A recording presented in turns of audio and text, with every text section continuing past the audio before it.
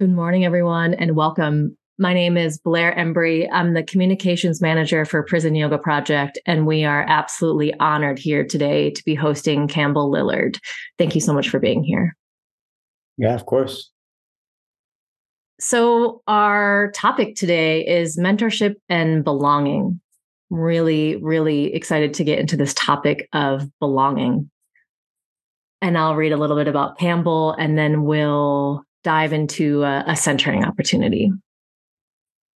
Campbell Lillard has been working in both the fitness and nonprofit industries since 2018 after serving a 10-year sentence in Texas State Prison. During his incarceration, Campbell realized that there was a lot about himself that he did not like. However, training showed him that he could change if he set an intention and applied work. This realization led him on an obsessive quest to become the best version of himself through intentional stress and challenge. Today, Campbell is using his unique life experiences to connect and empower others. His mission is to help people discover their inner strength and support their journey of becoming the fullest expression of themselves. Beautiful. Thank you so much for being here. Yeah, thank you for having me. So, I feel inspired to lead a centering opportunity that really embeds us in this understanding and feeling of belonging. Maybe you're seated, maybe you're laying down, but I invite you to find a lengthening of the spine, if that's accessible for you. And immediately when I find some lengthening in the spine, my body wants to take a big inhale and a big exhale. So let's take a couple moments to just bring our attention to our breath, and the natural rhythm of your breath is perfect.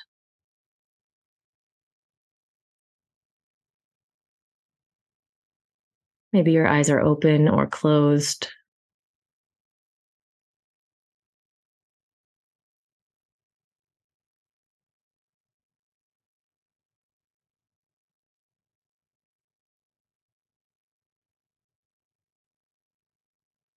A few more intentional breaths.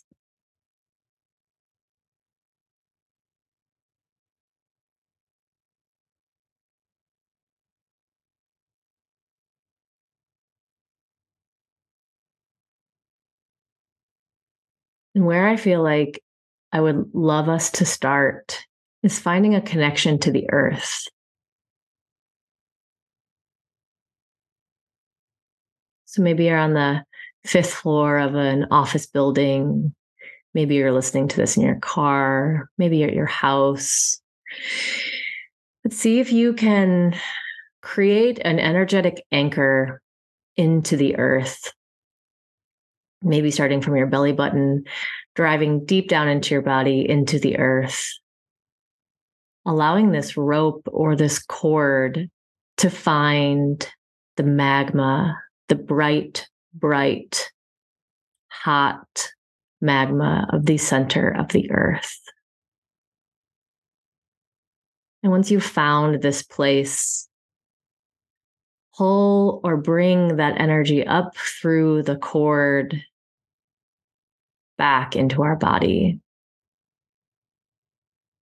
anchoring ourselves into time and space here on our precious planet. And let's extend our understanding of belonging.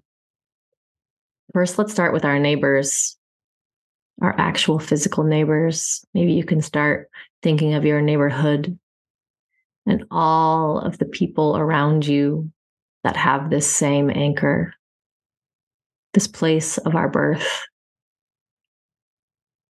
And maybe you can expand it to the whole city that you're in.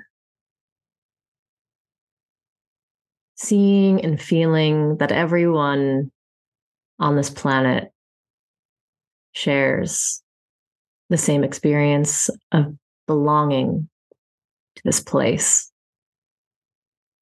And maybe we can expand this to a state if we're in the United States, or maybe we can expand this to the whole country.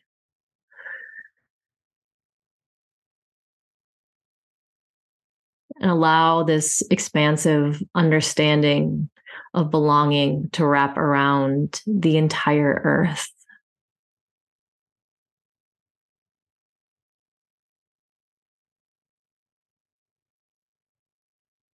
And tying this back together to our breath.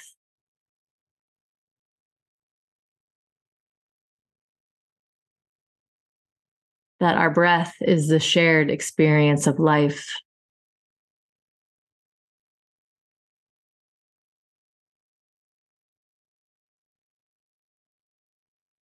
We can sit here for a few more breaths, embodying this understanding of belonging.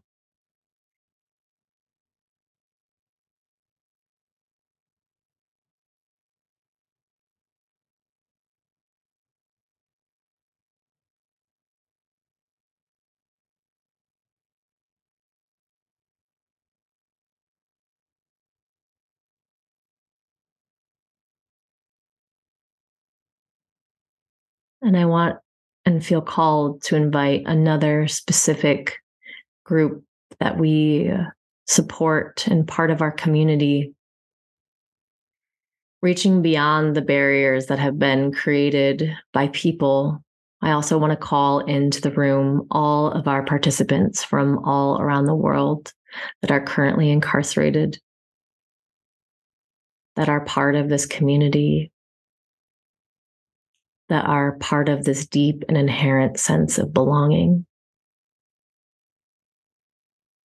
A few more breaths here.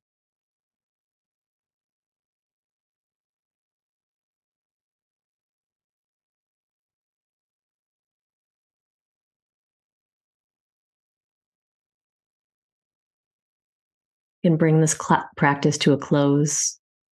Maybe you're bringing your eyes open, shifting your gaze back to the screen, and bringing ourselves back in to this time and space together.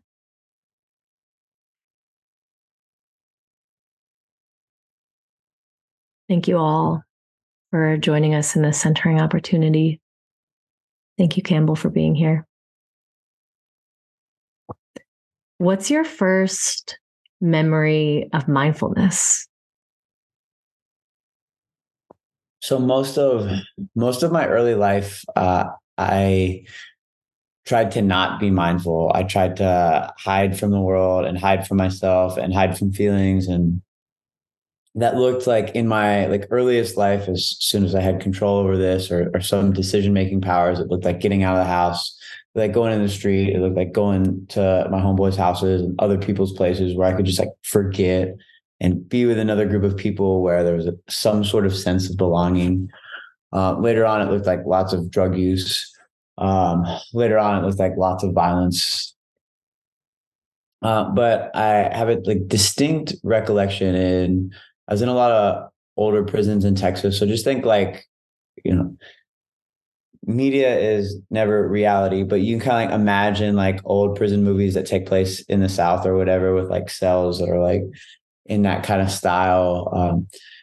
Those units were very loud, and rambunctious is a word that might describe it well. And I remember having to try to tune that out to start to sit with myself. And I just remember focusing on my breath without any guidance or experience or knowledge, and just intuition. And that would be my first memory of a mindfulness practice. Mm-hmm. Do you have a specific memory that you bring yourself back to of when you were trying to quiet the outside world and pay attention inside?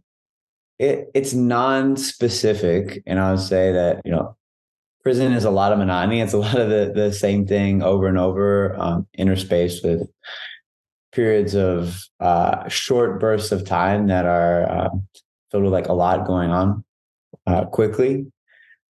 But I do have this recollection. Again, it feels non-specific, of me sitting on a bunk, trying to just be with myself and sit with myself at some point in my journey through prison or my time in prison. I realized that I was going to have to start sitting with myself to be comfortable with myself and be comfortable in my own skin. I just, almost have this like third person view of me sitting on a bump, trying to focus on my breath and nothing else. Mm-hmm. Thank you. You opened us up a little bit to your childhood, but will you tell us more about some of your early childhood experiences? Yeah, my childhood maybe that painted a picture that was untrue. I had a pretty decent childhood. My mom was a teacher, single mom, worked a lot, did really well for me, like sacrificed a lot. But I never felt like I belonged. She couldn't have kids, and I was adopted. Um, there was like always a sense of me not feeling at home, or she came from a really traumatic background. So me not feeling like I had a family.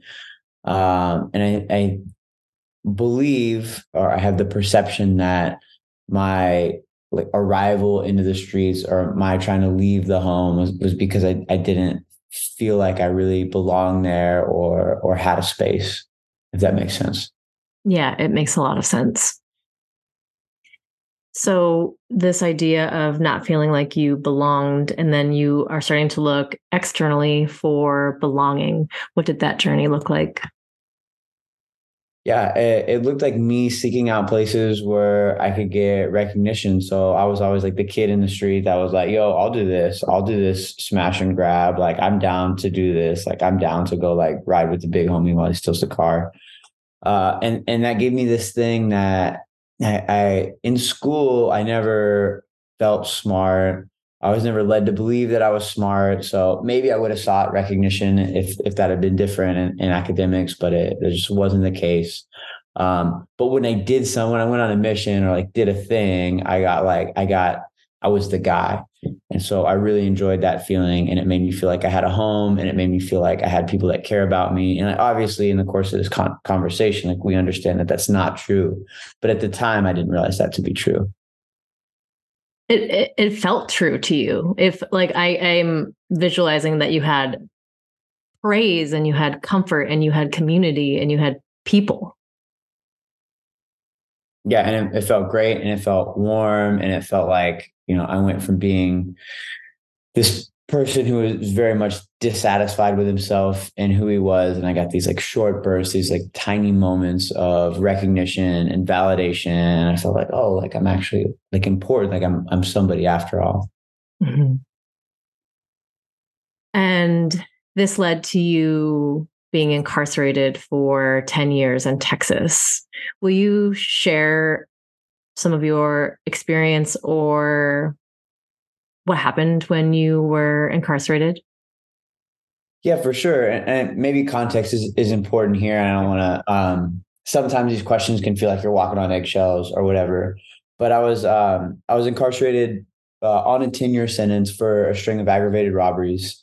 As uh, part of my life to kick in dope houses and rob dope dealers. And that's just like how I made a living for myself, how I experienced life at the time.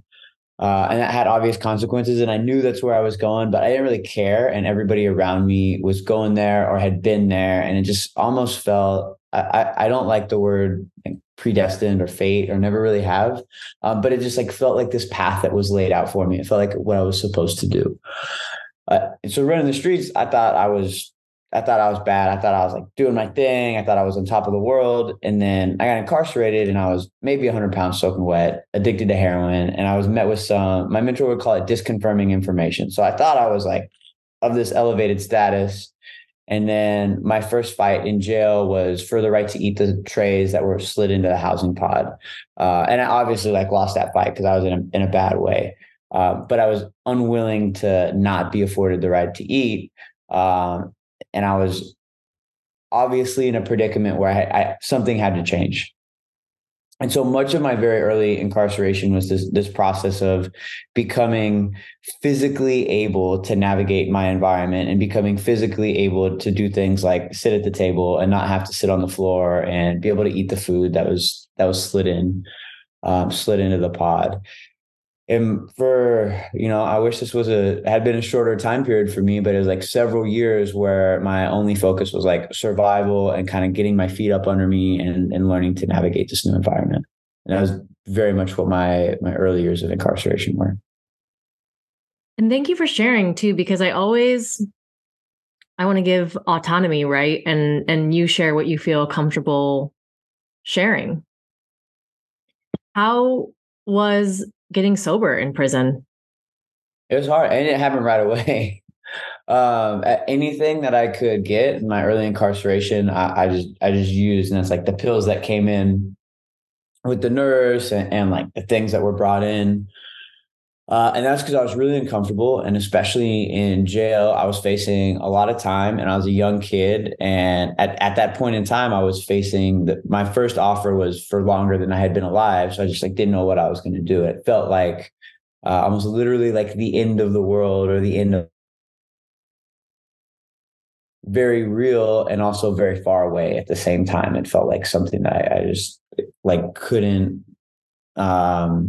felt like something very not tangible, but very imminent and very, very real and very present at the time. And then slowly, everybody's recovery looks different. Everybody's use looks different. But drug use for me slowly filtered out because it became less and less in alignment with who I wanted to be as a person. On the streets, I had this fantasy or false reality of being really in control, of having a lot of autonomy. And that was not true. That was objectively not true. And inside of jail and prison, being out of control was less acceptable to me. The consequences were different being out of control in prison than they were on the streets. And so as a result, I just drank less, used less, et cetera, until one day I found myself in a very real situation the last time I used. And I realized that I really didn't like the person who I was. And I realized substances made me do things that were very unaligned with who I wanted to be. And I realized I was around a lot of people who obviously you have less control of this in prison, but I was around a lot of people who I didn't want to be around. I almost had this, whatever, I hate to use like a dogmatic term, but I had a spiritual experience where I recognized that this wasn't me anymore and I needed to change. Profound. How old were you when you were first system impacted? I was 18. 18. And I did some like very brief stints in the juvenile justice system and like juvenile probation and stuff like that. But let's just say like 18 was when that like world became real for me. While you were incarcerated, did you have access to programming? Not a lot. Texas is a funny place. So there's like a lot of, here's, a tangent that will maybe make this feel more concrete for people who are listening in. In Texas, one of the most popular programs is this HVAC trade, so heating and air conditioning. And in Texas, there's also a state law that you can't perform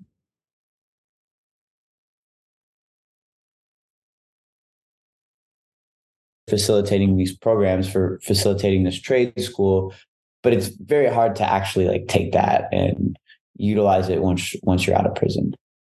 And Texas has many programs like that. There is a college system. I was enrolled in college 3 times, but I was kicked out 3 times for fighting. When I was incarcerated, I was somewhat different from a lot of people I knew, because a lot of people become really focused on parole and the date that they're eligible. And in some ways that incentivizes really good behavior. But my perception was that it made people really fixated on a certain date. And then when they didn't get the answer that they wanted, their life kind of fell apart, or their willpower fell apart, or they lost control mentally. And so I went in with the mind frame of, I've got a 10-year sentence. I'm going to do the entire thing. I'm going to get good at prison. I'm going to get really comfortable. I'm going to make a name for myself. And I was also, I don't want to take ownership away from myself or like dodge accountability here. But I was a young kid, small. And so to make a name for myself and get comfortable, violence had to become a part of my world. And that just meant that I was less a part of general population and things like programs and things like education. And I spent more time in disciplinary status, administrative segregation, closed custody, medium custody, et cetera. Well, you're so young to be 18 with other likely full-grown men or people that had been inside for a long time or people that began incarceration later in life. So I can absolutely understand your need or this felt sense that you need to protect yourself. And that is how you went about protecting yourself. Yeah, it served a purpose at the time. The way that I lived served a purpose at a time until it didn't. So you did 10 years in Texas. What did your life look like when you got out? I was really, really fortunate, and I don't think we would be having this conversation without it. 2 years before my release, my dad contacted me and wanted to get back in touch with me. And I paroled to his house, and I was there for several months before I got housing on my own. So like really fortunate to be in a situation where, it's common that when you get out of prison, you're just immediately faced with like all these problems and all these bills. And that was much less true for me. My two options before then, and I really didn't know what I was going to do, would have been to go to somewhere like the Salvation Army or to parole to my homie's house. And that was just I was going to be handed a quarter pound of dope and a pistol. And that was going to be a bad scene. Even if I didn't want to go that way, like sometimes, economically, people have very little choice. Like again, you've got a housing bill, you've got a phone bill, you got to figure out transportation, and so that can be difficult. I was fortunate not to have to worry about those problems, and I was afforded the opportunity to kind of get my feet up on me first when I got out. That is incredible. So you're talking about all these bills and everything, and then you don't have access to jobs. You don't have an opportunity to work, or your opportunities are much smaller because you just got out of prison. I don't know how true this is because my experience is my own experience, but for a long time, it felt like I interviewed for more jobs than anybody I know. I applied for three. I like a very vivid memory of applying for three car washes that paid under the table, under minimum wage, and I was denied at all of them. I was riding my bike all around. I'm from Dallas, all around Dallas, getting turned down. I got a job at Sam's and I got a job at Home Depot, and then they came back and told me, "Oh, we ran your record." And those are allegedly fair chance employers that only go back 7 years on records, but like in reality, that's not what happens. I'm sorry that happened. Yeah, but it was an opportunity. If that if finding a job wouldn't have been so difficult, I wouldn't have by necessity been forced to work in my passion and live my passion. Yeah, let's get into it. So mentorship and belonging, and you're part of this amazing, you're a co-founder of this community and Deuce Gym. Will you tell us the story of how you found this community? For sure. So my passion, one of my passions is human movement and strength and conditioning. I mentioned earlier that upon my early incarceration, I just had no control of my body. I didn't like who I was. I was like faced with this very immediate physical situation. And for most of my life, I just whether through my environment and through information that I took in and the way that I saw the world, I thought that people couldn't get better at things, that people just kind of were who they were. And I know we've all heard that cute story about Michael Jordan getting cut from his basketball team. And like, yeah, I watched Space Jam growing up, and that just didn't seem real to me. I just like had this sense that Michael Jordan was born as Michael Jordan. And people that were really good at things, like great musicians, were like just great musicians. And people that were great writers were just like great writers. And that's how people were great leaders were born great leaders. They didn't have to develop that quality. And then there was me, and I just like kind of wasn't shit. And those were the cards that life had dealt me, and I was going to do the best with those that I could. And then again, because of the immediacy of my environment, I started to do push-ups and work the pads, and then I could do more push-ups and less fights. And that was a very powerful thing to me. So I became obsessed with physiological adaptation or physical change. And I learned that I could make myself into a different person, and it wasn't immediate and it wasn't easy, but the journey of that was very worthwhile. And so movement became a passion of mine. I didn't have access to a lot of great information, but I learned, like we've all learned, to do the things that we're great at. I learned through a lot of mistakes. And so before my release, I was sitting in administrative segregation. And just for context, that means that you're in a box by yourself all day long, almost every day for 23 hours a day. Some days you get to come out to a slightly larger box and you're still by yourself. But the environment is still violent. You still have people trying to like spear you through the bars, and there's like all kinds of stuff going on. And people that have been there will understand what that environment is. I had a friend who was released before me, and he asked me what I wanted to do when I got out, and he had gone to the oil fields and been pretty successful. And he invited me there, and I said, man, I really don't think that that's what I want to do. So I had the knowledge to know, I knew enough about myself to know that I wouldn't be happy there. And I had this sense that like a lot of the problems in my life happened because I wasn't happy or fulfilled with myself or with what I was doing. I mean, the only thing I loved to do in prison, other than politic, was to train and read. And so I was like, well, maybe I could be a personal trainer or a coach.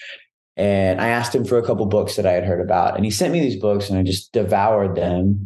And so I had the idea, okay, when I get out, I'm going to find a gym and I'm going to somehow convince them into getting me a job. And I'm going to like read all the books that I can and do a thing. And I was fortunate enough I knocked on a lot of doors, and I was fortunate enough to knock on one gym door. And the owner decided to give me a chance and take me in, sleep on the gym floor and clean their equipment in exchange for membership. And the coaches there taught me how to coach, and I started to build a whole new life. Incredible. I would love to hear about the internal journey that was happening while you're building building external strength. What was the journey inside like? Yeah, I mean, I got stronger on the outside, but I was still very scared, very uncomfortable with myself, very afraid to love myself or offer myself love, very dissatisfied with who I was. And those things, maybe this is an unpopular statement, but those things did begin to change when my physical body began to change. As I got confidence externally, I developed confidence internally. And then once I realized that with work and intention, I could change things about myself, I realized like, oh, fuck, I can change things about myself spiritually and emotionally as well. And I could like start to think differently, and I could start to apply other forms of work. And again, I wish like the first time I did push-ups that it just made me never lose a fight again, or the first time I worked the pads. That's not true. And internal work works the same way. So it's a very long, slow process, again, fraught with like many mistakes. Well, and you're speaking so much to change, right? Like change is difficult. And I can see that you understood or felt like that there was this barrier there, like, oh, I'm actually not capable of changing. Or you had a story that you're like, oh, okay, I am born this way. Michael Jordan is born this way, that there's no possible way that I can change. And then your physical reality informed and opened up this understanding of that you can change. Yeah, exactly. How did you end up in LA? I ended up in LA. I like backpedal for a second. Yeah. So this gym that I was in Dallas absolutely changed my life. And I was fortunate to have the best mentors there with the biggest heart. And I've worked in very few industries, so I can't speak to how others are. But in the fitness industry, strength and conditioning industry, there's this very common phenomenon where people reach a certain level and then plateau, where professionals reach a certain level and plateau, where they become good enough. And because I knew the only option available to me other than to live my dream was to die in a box or on the streets, I just kind of refused to plateau. I just refused to stop. And so I began seeking out mentors that could teach me more.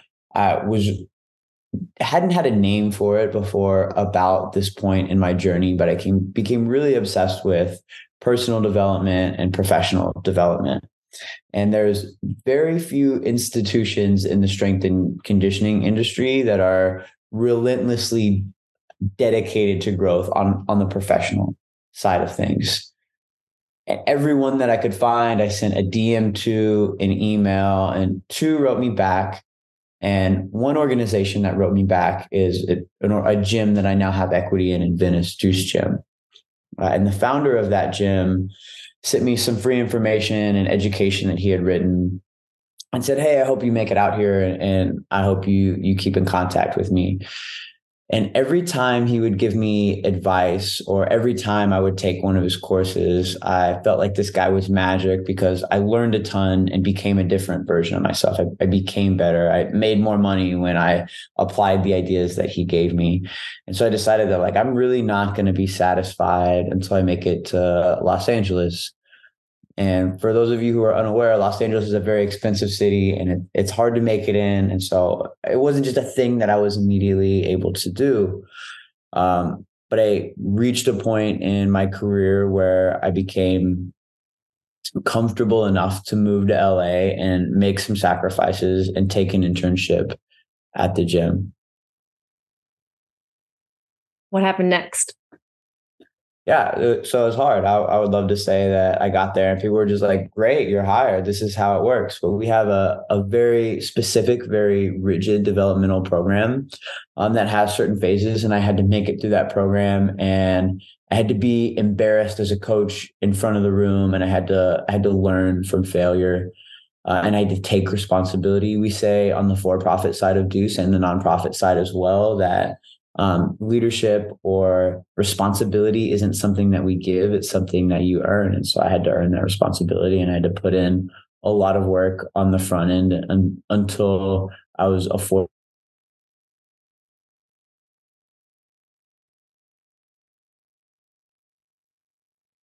Sorry, you cut out on my end. Can you say that again one more time? So I had to continually take more responsibility and ownership inside of the organization and inside of Deuce until I got to the position I'm at today. And one thing that any attrition that we see on the professional side of the organization is because it's hard and because people want to reach a point where they plateau. The best thing in the world about the job I have today is that it's always hard. And the worst thing I have in the world about the job I have today is that it's always hard. But that means that I continually get to grow. I have to earn that though. Hmm. Will you tell us about Deuce Gym? Absolutely. So Deuce Gym is located on an intersection in Venice, Rose and Lincoln.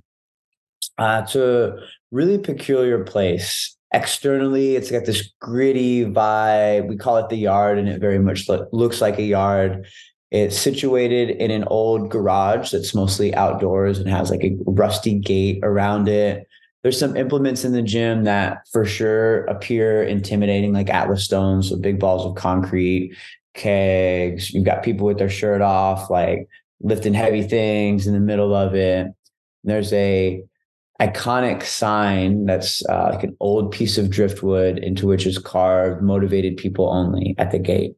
An environment like this was something that like really appealed to me. It's almost like this fantastical version of a prison yard with people who are trying to make themselves better, not worse. And it's one of the things I was obsessed with about this gym is you have a ton of people who are pushing their edges. Like we call it edge work at the gym, who people are working really hard to express the best version of themselves. And on the yard, in a lot of ways, that looks like the pursuit of some sort of physical practice. And that's really not what it's about. We have lots of people who come to the gym who never work out. In fact, we've got a sign on the yard that says you don't have to work out to kick it. And we've got a picnic table where people will sometimes come, bring their laptops and do work and just sit outside in the California sun.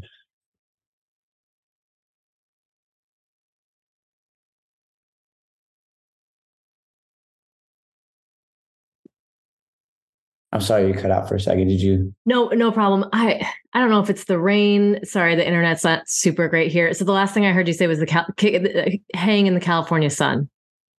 Yeah. So people will come there and you might assume, you might drive by, it's on a very busy street. So you might assume that everybody that trains here is just an asshole and a meathead and only cares about physical performance, aesthetics, etc.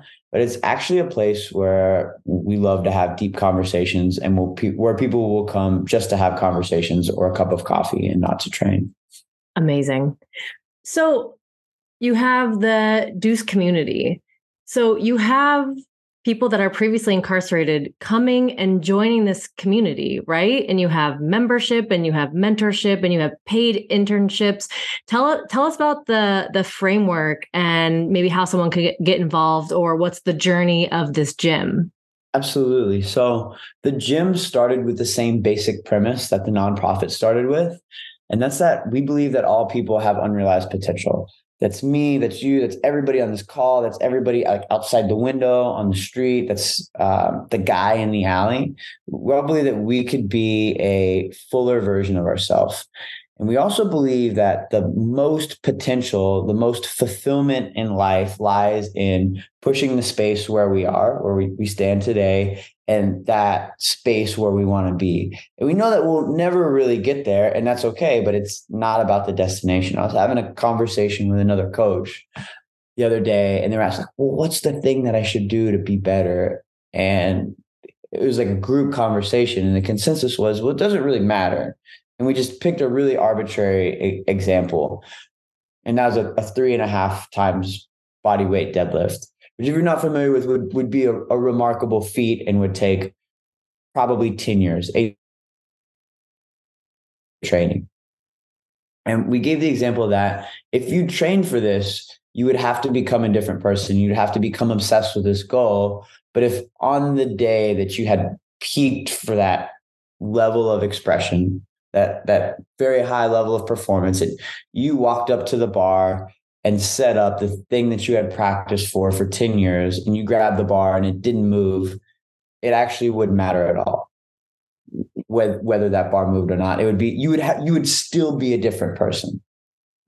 And the work that you put in over that 10-year period, that's what would have made the difference, not your ability to lift the barbell off the ground or not. And so we really believe that that's true. And we really focus in on process rather than outcome at the gym and on the nonprofit. We also realize that, and this is largely due to the fact that Venice is a very different place than it used to be. It's become very gentrified. It has a very economically successful social demographic. And so we would say that like everybody can achieve the best version of themselves. And then that really didn't feel true, because everybody that trained there drove a Tesla and it's like looked a certain way. And we recognized, and this is largely through my personal experience and other people in the organization, that individuals who are system, substance, and housing impacted, that they're denied an opportunity to reach this peak level of expression, or as we sometimes say, they're denied a seat at the table. And this seems kind of silly to us for a couple of reasons. One, because we're actual human beings. And two, because why would a business, we're very interested in business at Deuce. Why would a business shut its doors to people in the room who were the hungriest, the most driven, the most dedicated, had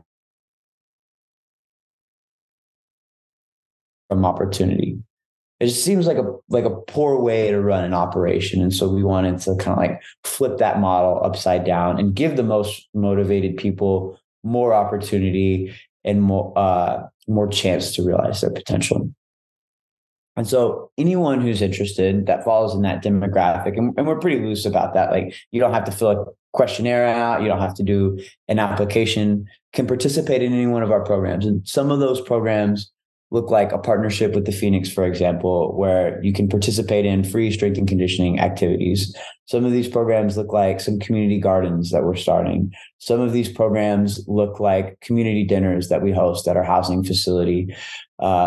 trash cleanup. So very low barrier to entry stuff. You basically just gotta show up to a thing, and there's several things you can show up to a week. And some people just want to be here and live here, and that's great, and like do the free thing and be a part of the community. Naturally, you'll have some individuals at those events who want to take more responsibility. We mentioned earlier taking more responsibility to grow in leadership. And to those people, we begin to offer mentorship that looks more direct and more one-on-one. And we begin to give those individuals access to free educational programs that are normally sold for a cost on the for-profit side of our business. But we believe in those people and want to invest in them. And we realize that they don't have the resources to purchase those things. So we give them to them for free. And then some of those people continue to take those opportunities. And then we'll offer them an unpaid internship, either in business. The gym has several ancillary businesses around it, like a marketing agency where they can intern. So it's not just, you don't have to be a meathead to be involved in our programs. Some of those people want to be strength and conditioning coaches, and that's great. And we speak the language of movement really well.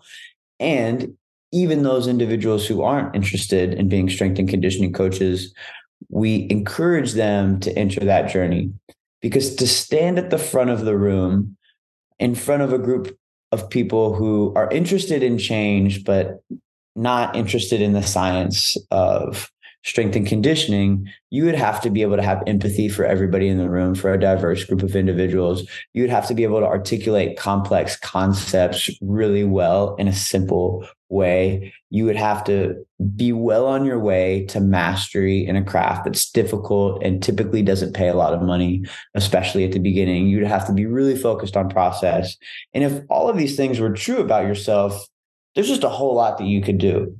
You wouldn't need to be people that reach the highest level of our organizations as a coach have a lot of options because of skills that transfer to anything that they want to do. Amazing.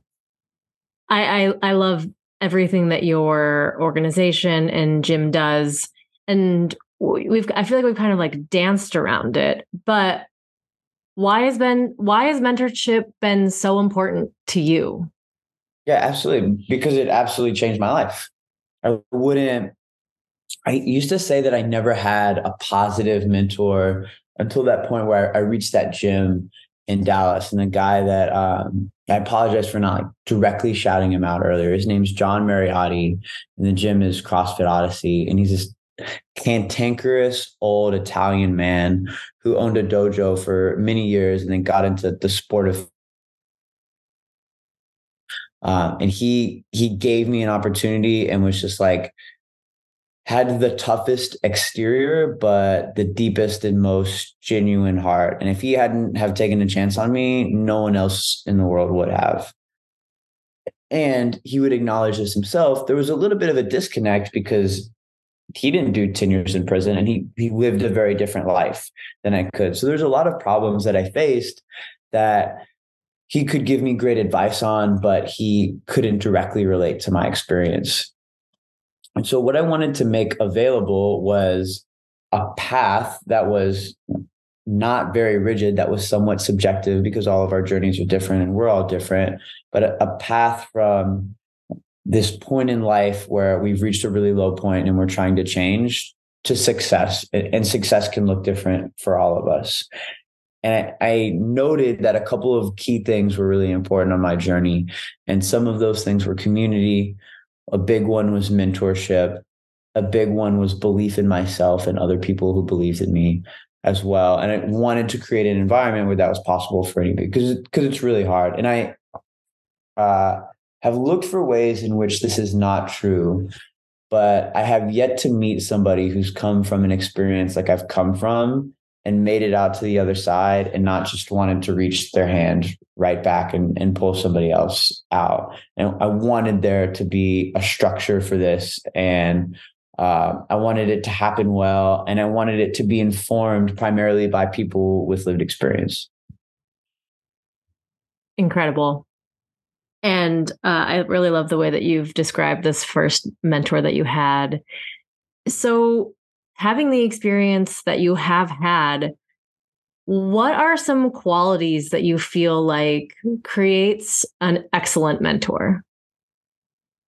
Yeah. Empathy is probably the biggest one. Patience is a huge one. And um, a particular brand of leadership is important here. The ability to lead from the front or be in the trenches. One of the reasons that I respect my current mentor and the founder of our gym so much is that if the floor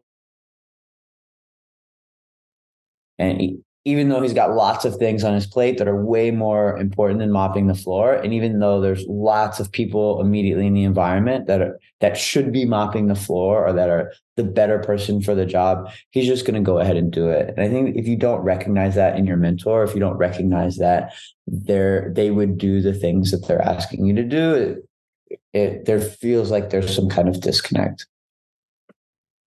I totally agree. That's you see that they are disintegrating a hierarchy of tasks. They're not above doing something. If something needs to get done, they do it.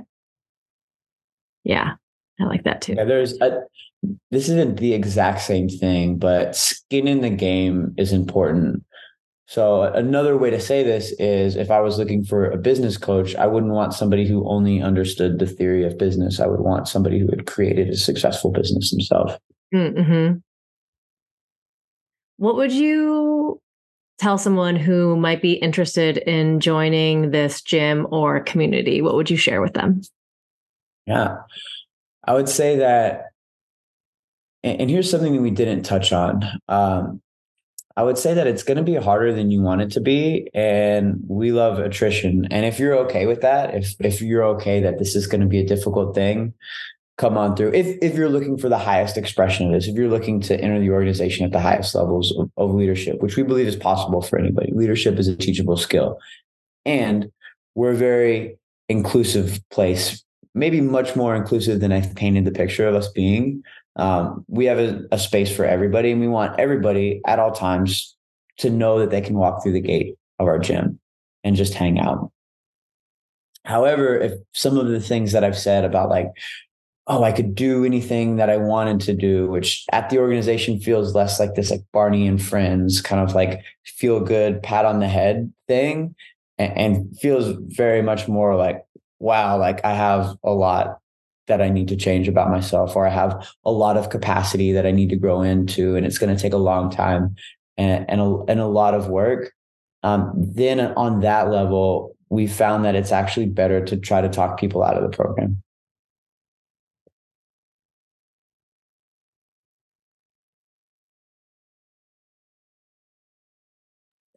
Seeing or expressing that something is aligned for them. And that's supporting someone in success. Right. Yeah. Awesome. At this time, I think I'm going to open it up to our community to ask questions as well. So, just restating to anyone that's on the call or anyone that wasn't here earlier, if you're on your desktop, there's a black bar at the bottom, and you can put your questions into the Q&A. And if it doesn't work for you accessibly, you're welcome to put it in the chat as well, and we'll direct the questions to Campbell. And while people are starting to gather their questions, there was one earlier that I had a question about it too. Were you reunited with your adoptive father or your biological father? Adoptive father. Adoptive father. Okay. Okay. Cool. Very cool. Are you still in connection with him? I am now. That's beautiful. Yeah, we've developed a mutual respect for one another that neither of us thought we would. Change. We got a question coming in. Great. What's the best advice you can give to someone mentoring those with justice impacted experiences?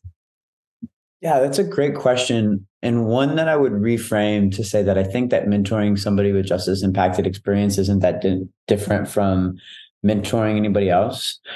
It requires that you put yourself in their shoes and are available for them at all times. And one edge that I have as a mentor is sometimes I'll want people to make progress faster. And I'll just be like, yo, you should have gotten this thing by now. What's up? And maybe I'll put myself in their shoes, and that's not quite fair, rather than meeting them where they're at, if that makes sense. So one, I don't know, trick is the wrong word to use, but I'll do this drill where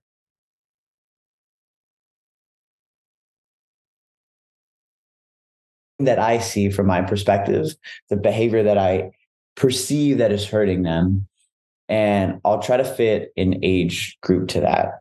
And so then if I have a person that I'm mentoring that's, for example, making bad choices, but I really believe in them and the potential and where they can go, rather than getting frustrated, I'll try to be like, oh, yo, this cat's acting like he's 13 years old, or this cat's really acting like he's 5 years old and he's never had a loving and supportive community around him.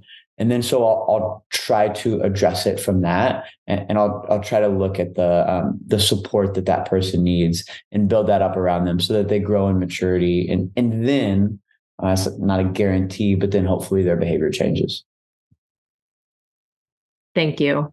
Yeah, just tying it up as well, and just saying that meeting people where they're at. I really love that. And just giving the spaciousness to understand. Next question. Where do you see Deuce community in 5 to 10 years? And what does the organization need to execute those goals? Yeah, that's a phenomenal question. I go to sleep every night thinking about this. 5 to 10 years, I see we currently have housing for our participants. So we originally, I don't want to go down too big of a tangent, but we originally said that what we do really well is we do leadership development. And that's the thing that we want to, entrepreneurial development. That's the thing that we want to focus in on. And we have tons of partners who do lots of great work, and we don't want to do it. We don't want to do therapy. We don't want to do housing. We don't want to do any wraparound services. And then we started losing a ton of guys to hostile, negative home environments. And we realized, like, man, we gotta support these people outside of just the context of work, mentorship, the gym. And so we started housing. I would like to expand that so that anyone in our program has a safe home environment. I would like to expand some of our wraparound services. And then I would like to expand the physical location of the gym to include a community center. So one of the cool things about our for-profit business is that a piece of equity in the gym. And I would like that to be true for the nonprofit as well.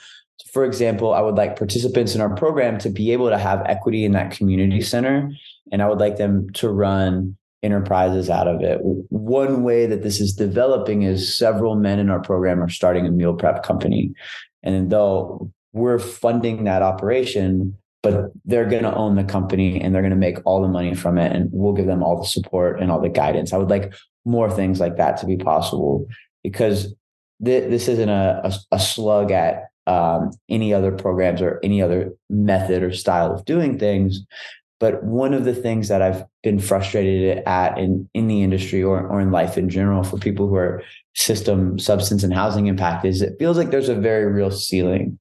If it feels like I can only get this like minimum wage job, or I can only get my CDL and I have to be stuck at a certain level for forever, why would I want to do that? If I called shots on the yard, like maybe I want to call shots in business too. It'd seem kind of silly to just regress for the rest of my life. I want the future of Deuce community to look like more economic, more social, more spiritual growth and opportunity for the people in our program, and for anybody who wants it. That's incredible. I didn't know you had a housing program. That's so impactful. Yeah, and we thought that the most impactful thing about our housing program would be the ability to provide that like safe home environment. But I think that we've learned that the most beneficial thing about it is actually behavior modeling. When people see others that are farther along than them, or maybe it's a bad way to phrase it, but when people see others who are where they would like to be, acting a certain way and ingraining certain habits, then things begin to change. Then the conversation starts to be like, oh, that's what I would have to do to get to that place. Like some of the men who come, it's a male only housing at the moment. Some of the men who come into our housing like, haven't eaten a vegetable in a couple of years. And or they haven't had a morning routine or a sleep schedule, or just things that probably everybody on this call would recognize as really important to their success and their fulfillment. They just haven't been exposed to things like that before. And I want to restate the second part of the question too, because also what I love about webinars and podcasts is that we get to uplift other organizations too. So what does the organization need to execute those goals? Yeah, the technical problem, that's the easy one. We need more money to be able to do that. The adaptive thing is we need to grow in a leadership capacity. So we need to be able to do more things. Right now, just transparently, our work feels like this very in the trenches thing. It's very much like we're putting out fires all the time and we're figuring things out. And a lot of the day-to-day is like very technical and okay, like this happened, this person needs support, we're going to get it to them. We have to evolve into a higher version of the organization, of a higher version in ourselves. So we're able to create some distance between what's going on the ground to build out these higher level systems. Excellent. Thank you. If you could mentor a version of your younger self, what are some of the things you might tell yourself? And what techniques might you use to try to break through? That's a great question. I'm not convinced that my younger self would listen to anything that I have to say. But I would let the younger version of myself know that he was okay for the person that he is. Something that I didn't feel for myself for a very long time. And I have done a lot to work through this, and it's an ongoing process, to be transparent, but I didn't love myself. I wasn't comfortable in my own skin. I didn't believe in myself or the things that I was capable of. If that would have been different, a different reality would have been different to me. And the techniques that I would have used is I would have put myself around positive support systems and positive people. Beautiful. Thank you. And I think that connects to this next question as well, is do you have any programming that works with people who are still incarcerated to support their journey and development before release? We do. We would like to build out more programs that are inside facilities. We offer education in a few facilities that partner with us. So we have a program called Coaches Prep 101 that's available to anyone who's system, substance, and housing impacted. And if you know anybody or you know participants, my email will be on this link. You can email me. We'd love to get that out. We have another course called Business Prep 101, which is Principles of Entrepreneurship.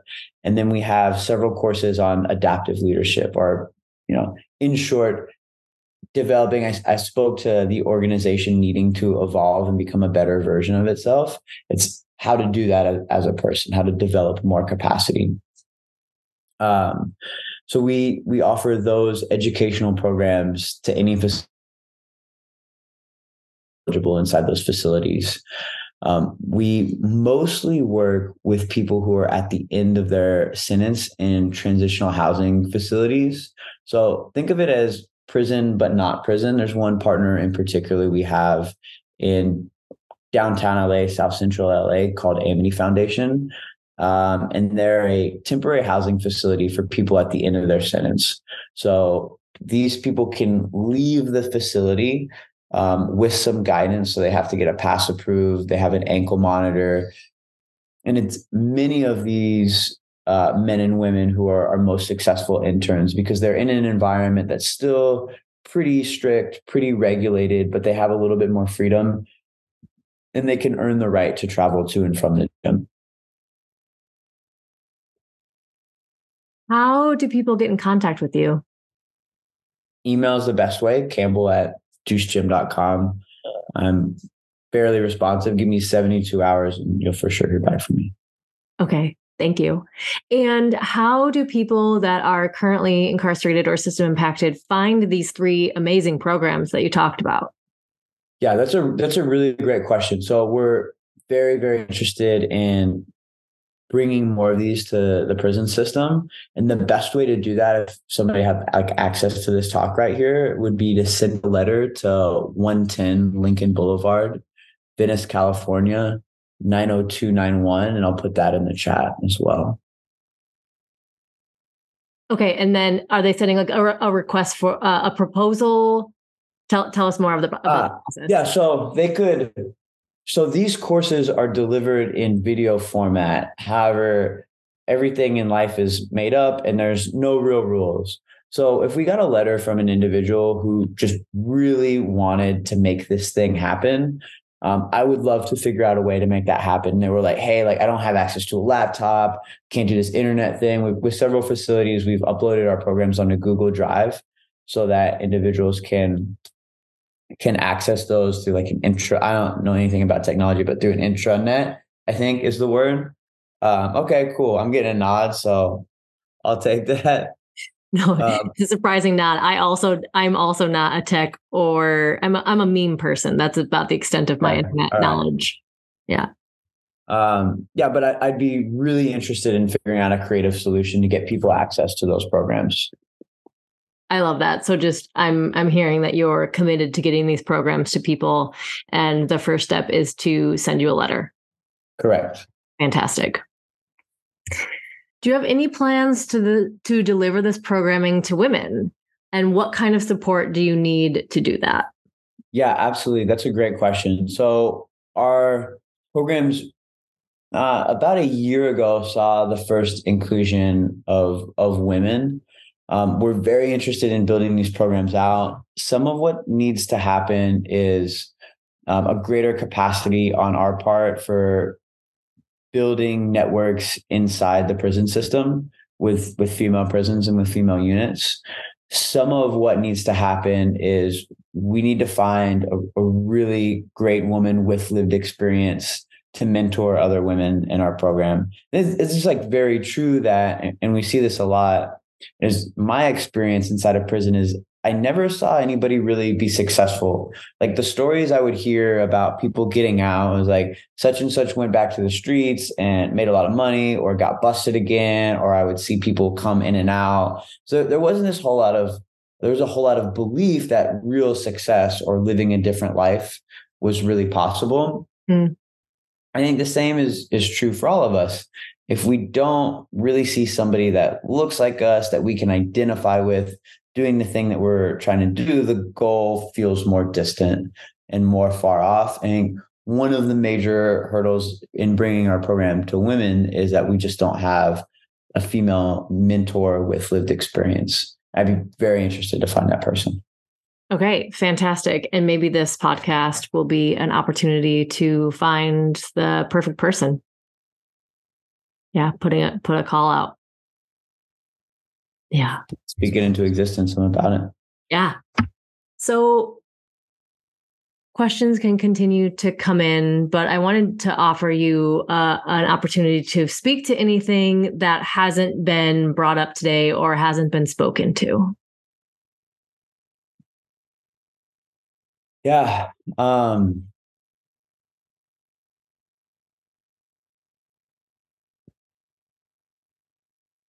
I think the big one is that, my obstacle in this is I'm just not articulate enough. And then also I think that visually I represent something. I'm a little bit of a meathead and I'm always in the gym. So I think that a lot of people can look at our program or look at my story and be like, oh, that's training, or it's all about the barbell, or it's like this thing that turns convicts into coaches, when in reality, our program is just about changing the way that men and women view themselves and the way that they interact with the world. It's like often people are like, what's the best thing that I could do? And part of me wants to go to like, I would say maybe this is a lower part, wants to be like, well, give us money, because part of my job for forever will be to fundraise and help develop our programs. But the most impactful thing I think people can do to get involved is to come to our programs or write a letter and connect with one of our participants and just have a conversation with those people. Many of them have never experienced a positive and supportive community, many, if none of them. And we really see the real change and the real transformation happen inside of our programs when our participants realize that other people believe in them and that there's a support system around them. And then it becomes safe for them to take some risks.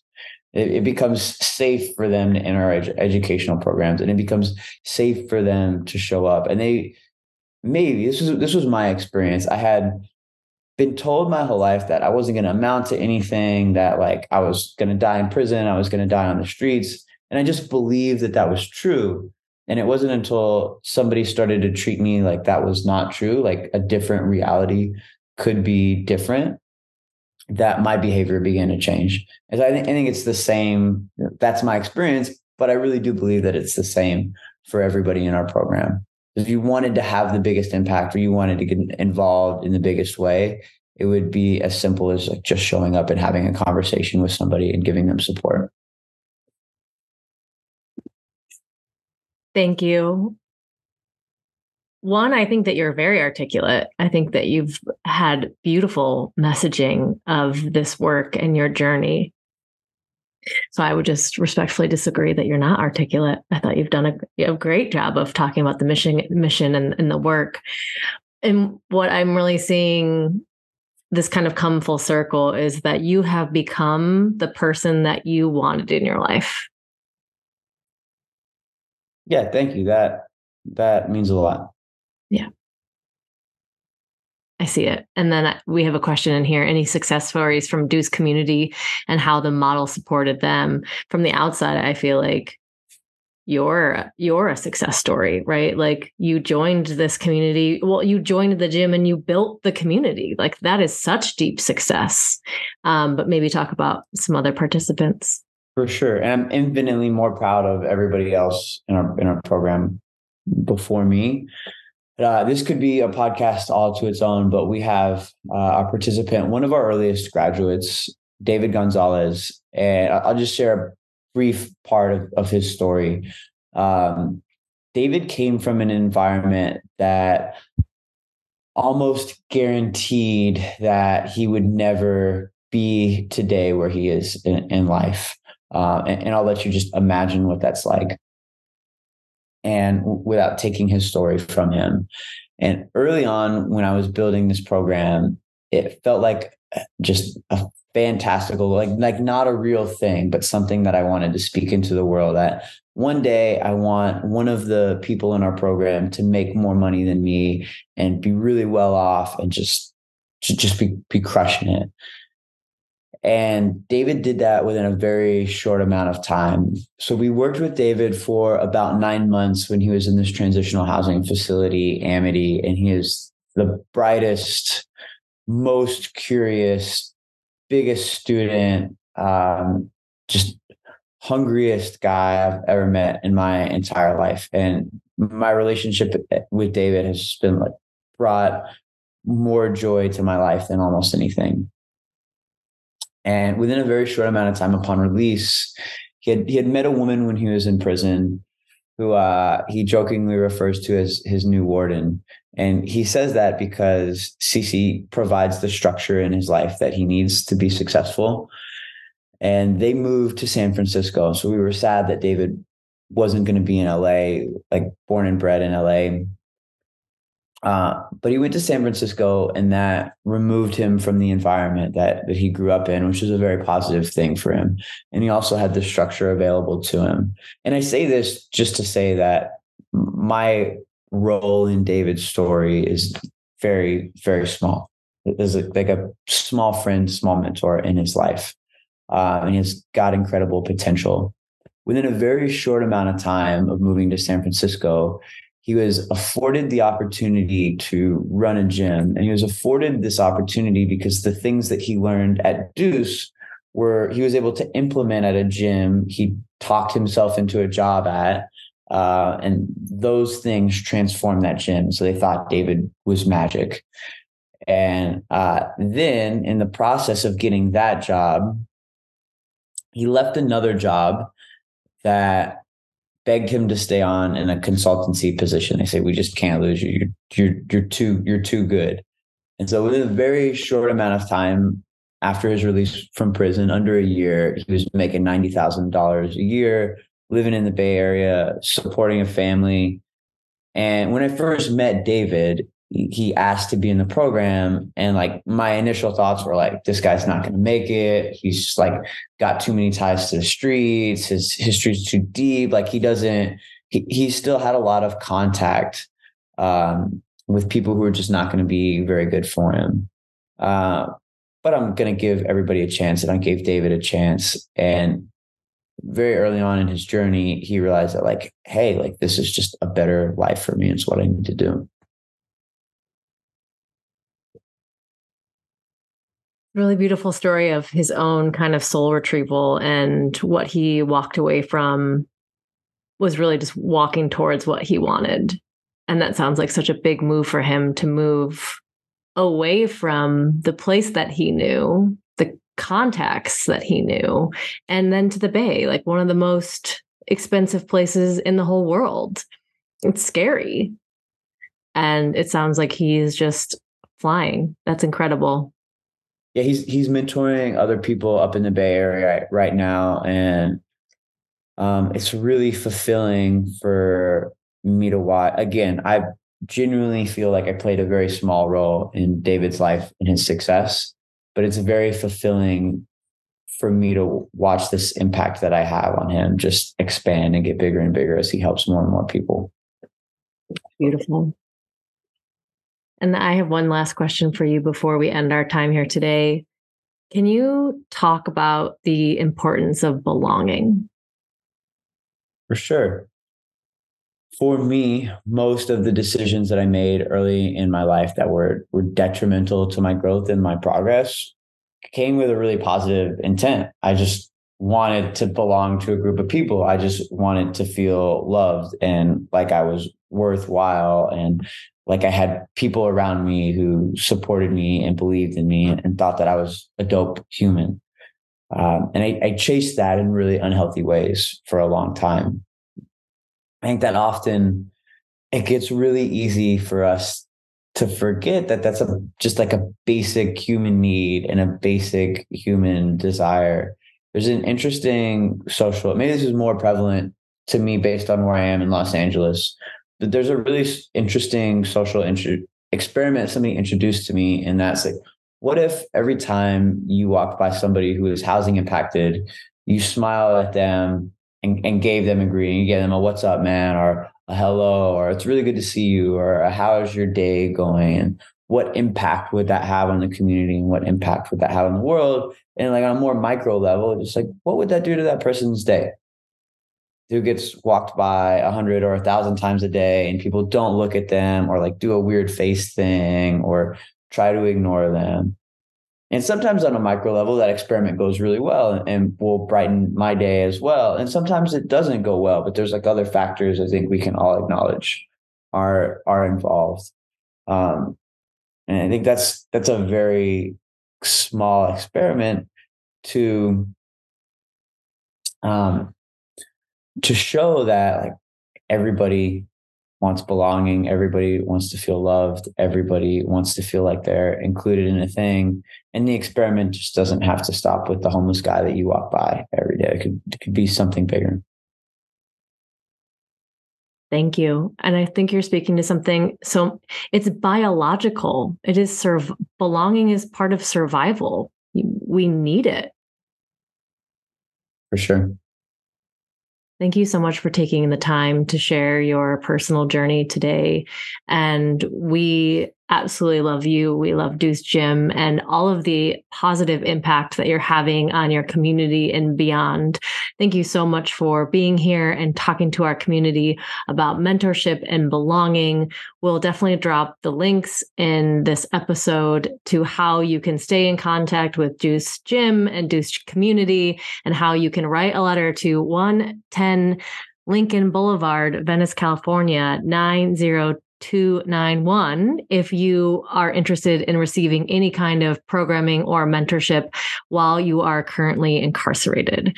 So thank you again so much for being an amazing and important part of this community and supporting people that are system impacted. Thank you, Blair. Thank you. Bye, everyone.